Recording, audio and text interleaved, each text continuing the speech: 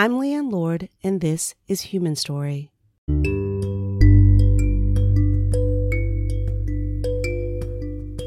Before the Taliban came to power, a Persian-language blogger was intrigued by the depth and insights in comments on his posts by someone identified only as Mahmoud.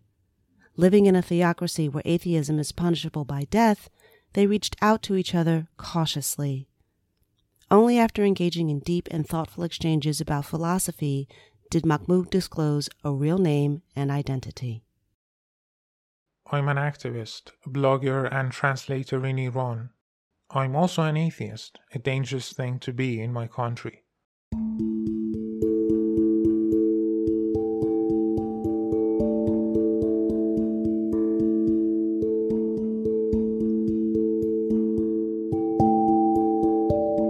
It was around the beginning of 2013 when I decided to expand my activities online. Before that, I would mostly translate banned books, sharing them online for the public to download. I helped shape and guide a group of atheist activists that became quite an active underground movement. After the 2009 election protests, the state had already blocked virtually all blogging and social media platforms. And being one of the countries that reserves the right to punish apostasy by death, it also does not hesitate to carry out capital punishments.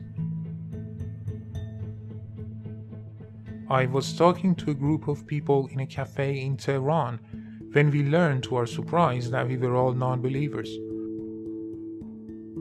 I proposed to work with each other and create a non-believers movement and a community of some sort online that could also meet in person.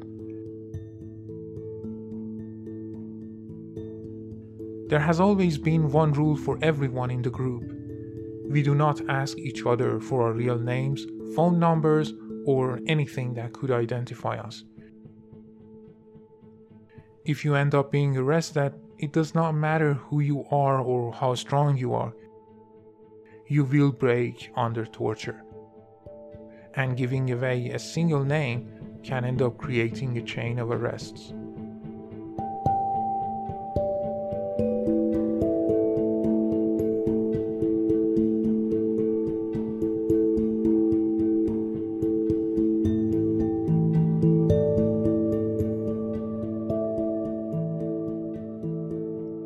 After a few years of content creation online, we started gaining a significant number of members and downloads on some of our translations.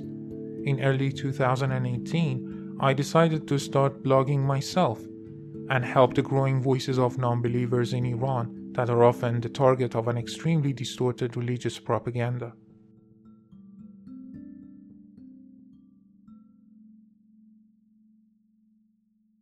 One weekend, I checked the comments on my blog and noticed some very sharp and deep comments from someone named Mahmoud.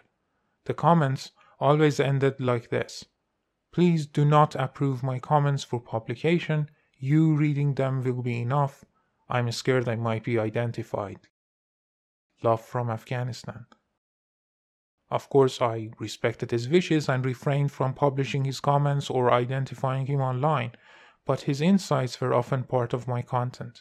After BBC Persian hosted a debate between a theist and an atheist in the UK-based media, I posted a review on Twitter.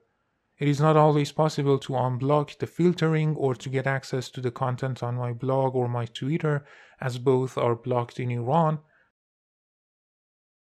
The next day, I noticed that my review of the debate was retweeted by both debaters, and for the first time, I had someone reaching out to me on Twitter. It was Mahmoud. Talking to Mahmoud started with a brief comment on my views on free will and philosophy of religion. The discussion quickly turned into a long, deep, and interesting back and forth. I was amazed by Mahmoud's insight, and we set the next Friday to chat.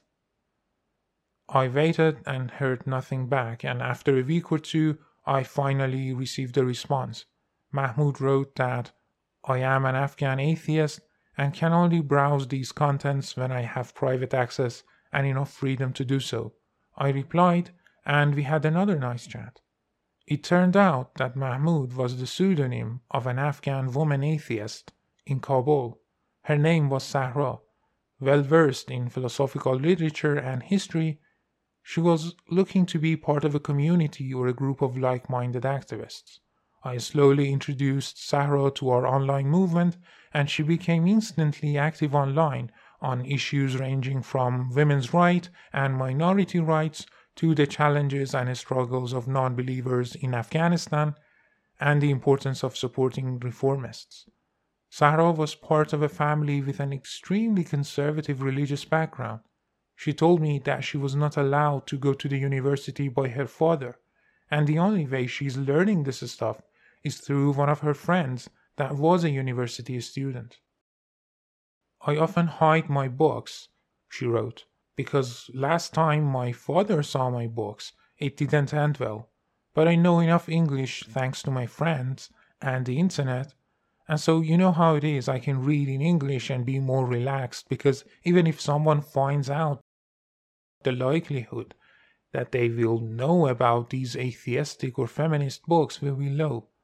I asked her if she ever considered leaving Afghanistan.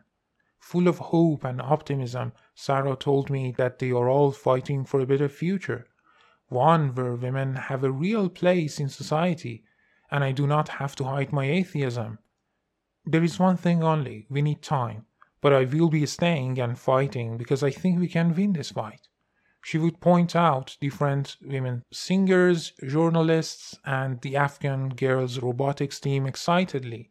You can't even imagine the depth and important implications of these changes. I mean, if it wasn't for them, my friend would not be in university, and I certainly would have been left with no hope and no knowledge, she said in one of our exchanges. I continued blogging and we chat every now and then on Twitter.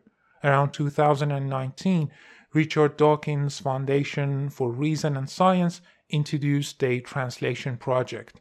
The goal was to translate the books of Richard Dawkins into languages such as Arabic, Urdu, Farsi, and the Indonesian language to make available to download free of charge.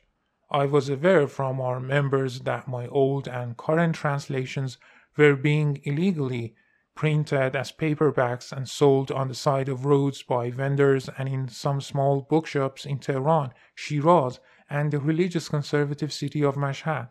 But I had no intention of claiming any credit or following up on any of the individuals who would change my translations slightly and publish them under a different name. I was just happy that my translations and other translations of these banned books were being read. Sahra reached out to me and asked me to contribute work to this project. Who knows really, she said. Imagine someone like me getting access to a proper resource on evolution.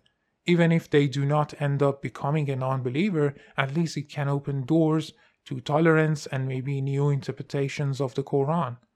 I had the opportunity to contribute to this project, and for Sahra I agreed to do this, but things didn't end here. Our group began expanding to LGBTQ+ members in Iran and Afghanistan, to ex-Muslims who were now new Christian converts in Iran or Afghanistan, and also to minority groups like the Baha'is that were the main target of discrimination and state propaganda.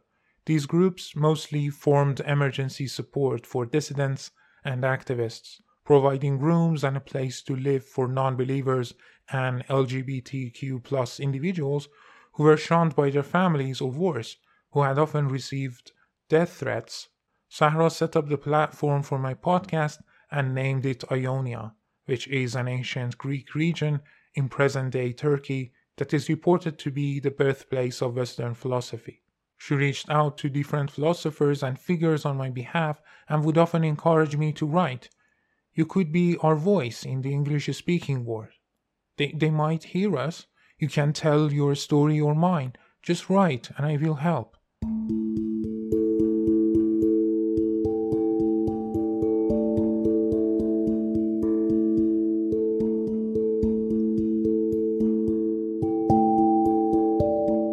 The podcast went on slowly but proved to be a better way forward in a short time. People would download our episodes from mirror sites that remain unblocked in Iran and would use applications for listening to the podcast that would provide easy access to these episodes.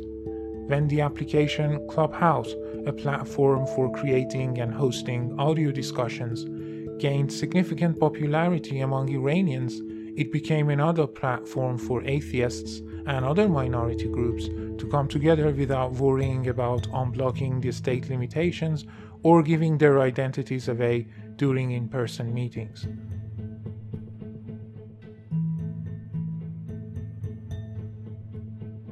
Back then, when Clubhouse was an invite-only platform, I was invited and invited members of the group and Sahra.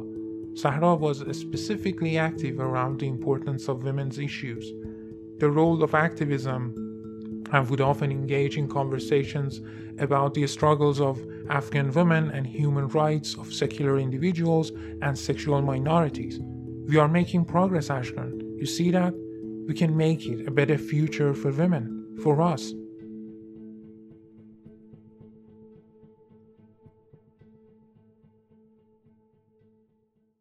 Weeks went by and I had drifted a bit from my online activities.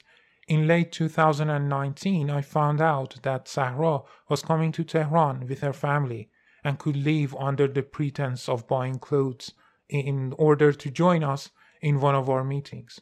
To participate in these meetings is dangerous, to say the least. To being identified as the organizer of these groups or even as a member of any of these groups will lead one into dangerous territory of the intelligence service, the morality police, and the Revolutionary Guards, with the possibility of ending up in Iran's notorious prisons that have become a cesspool of human rights violation, torture, sexual and mental exploitation. There were about 40 members of our group when Sahra came in. She took off her scarf, sat in front of me, and kept quiet until a member's presentation on the previous week's activities was finished. Everyone more or less knew that she was a new member, and when it was time, she started to talk. With a clear, confident voice and a passionate delivery, Sahra talked about her experience growing up in Kabul and her struggles in learning English, her activism, and challenges in finding books to read. As she was ending her talk, she paused and said, "Is Ashkan here?" The basement was suddenly quiet, and everyone was waiting for someone to raise their hand, but nothing happened. One of the girls stood up and said, "If he is here, he will approach you somehow. Remember, we do not ask people for their real names. Are you sure you have the right name?" Sahra stayed to talk with others, but me and a few others left. Waiting in the supermarket near the end of the alley that reached the street, I saw Sahra leaving and I approached her. "Next cross section, Sahra," I said. "Ask for Cafe Freedom," and continued to walk.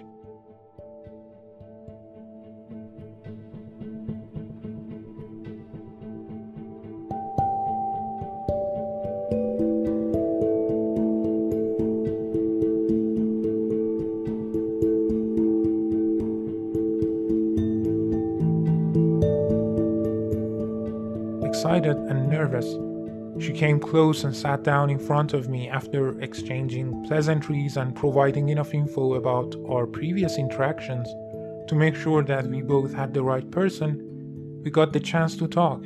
Finally, I was able to meet her. Tall, with brown hair, a loose hijab, and a handbag, she started the conversation. "So, how's the podcast going? When will you begin writing in English? Anything about our group? About you? About me, maybe?" Barely pausing to catch her breath, I was waiting for all her questions to end and answered all of them.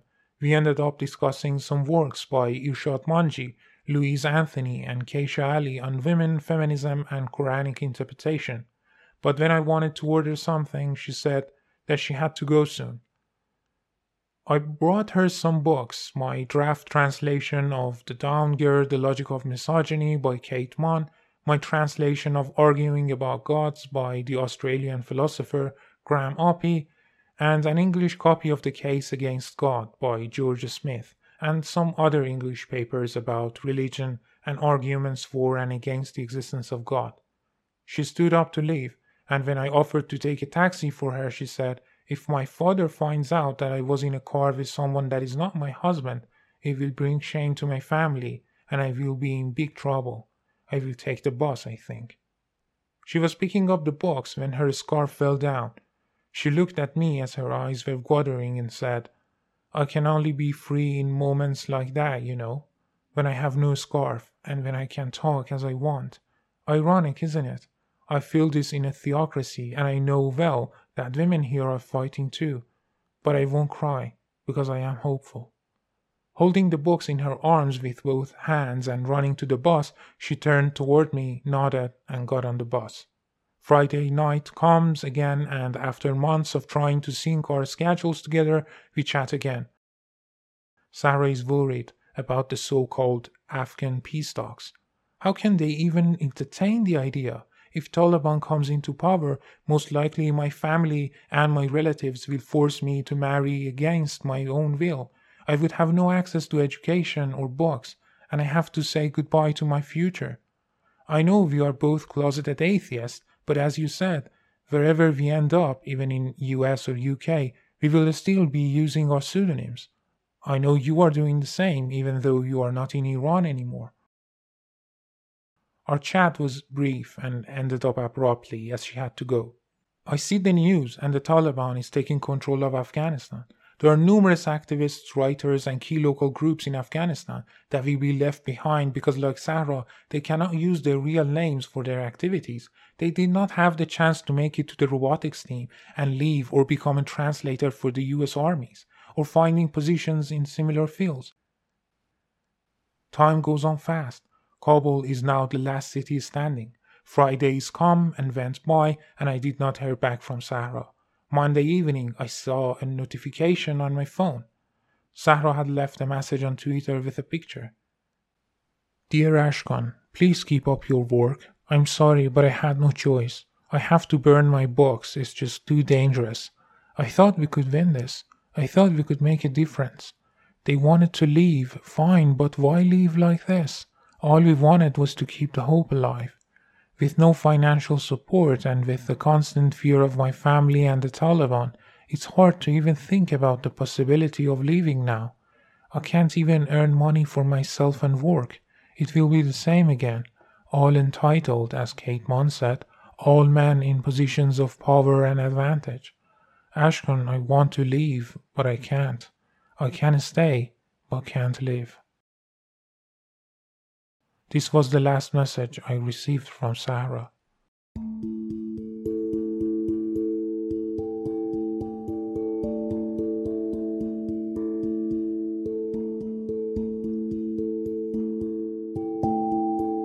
I continue to read her old messages and hope for another response. It is almost midnight and I am holding my passport as I am waiting for my VPN to connect and unblock the filtering one last time in Tehran's airport to submit what I have typed up on my phone, since I have to reset all my electronic devices so as not to let anything un-Islamic or anti-government be found on my phone.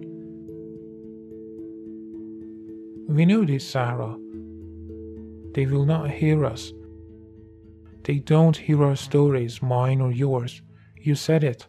The Western moral conscience is always late blooming. Always after the fact. It's always after all the misery that they ask themselves, baffled by the question, why do they hate us? I wrote our story, Sahra. I made good on my promise now. But the world has betrayed you again.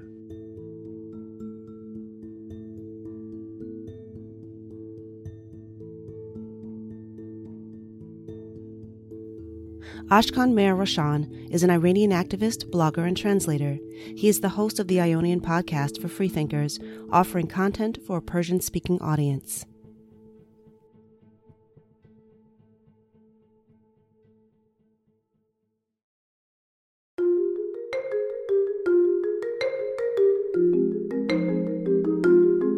That was Human Story, a podcast exploring the human experience from a secular point of view, one story at a time. Each episode, I'll bring you a different storyteller One secular person sharing what it's like to be one of 7 billion living, feeling, thinking human creatures temporarily awake on a minor planet. So what's your story? If you have a secular perspective, a good story, and a gift for telling it, go to onlysky.media/submissions to submit an idea for an episode of your own. We're especially interested in post-religious stories about life after you're done grappling with religion. Give us a glimpse of what it's like to live in your head and see the world through your eyes. That's onlysky.media/submissions. Human Story is a production of Only Sky Media, a home for journalism, storytelling, and opinion, serving the growing community of the religiously unaffiliated. Our show is produced by Dale McGowan with music by Blue Dot Sessions. Visit us online and add your voice to the conversation at onlysky.media and subscribe to the Human Story podcast on the service of your choice. Thanks for listening. I'm Leanne Lord. See you next time for Human Story.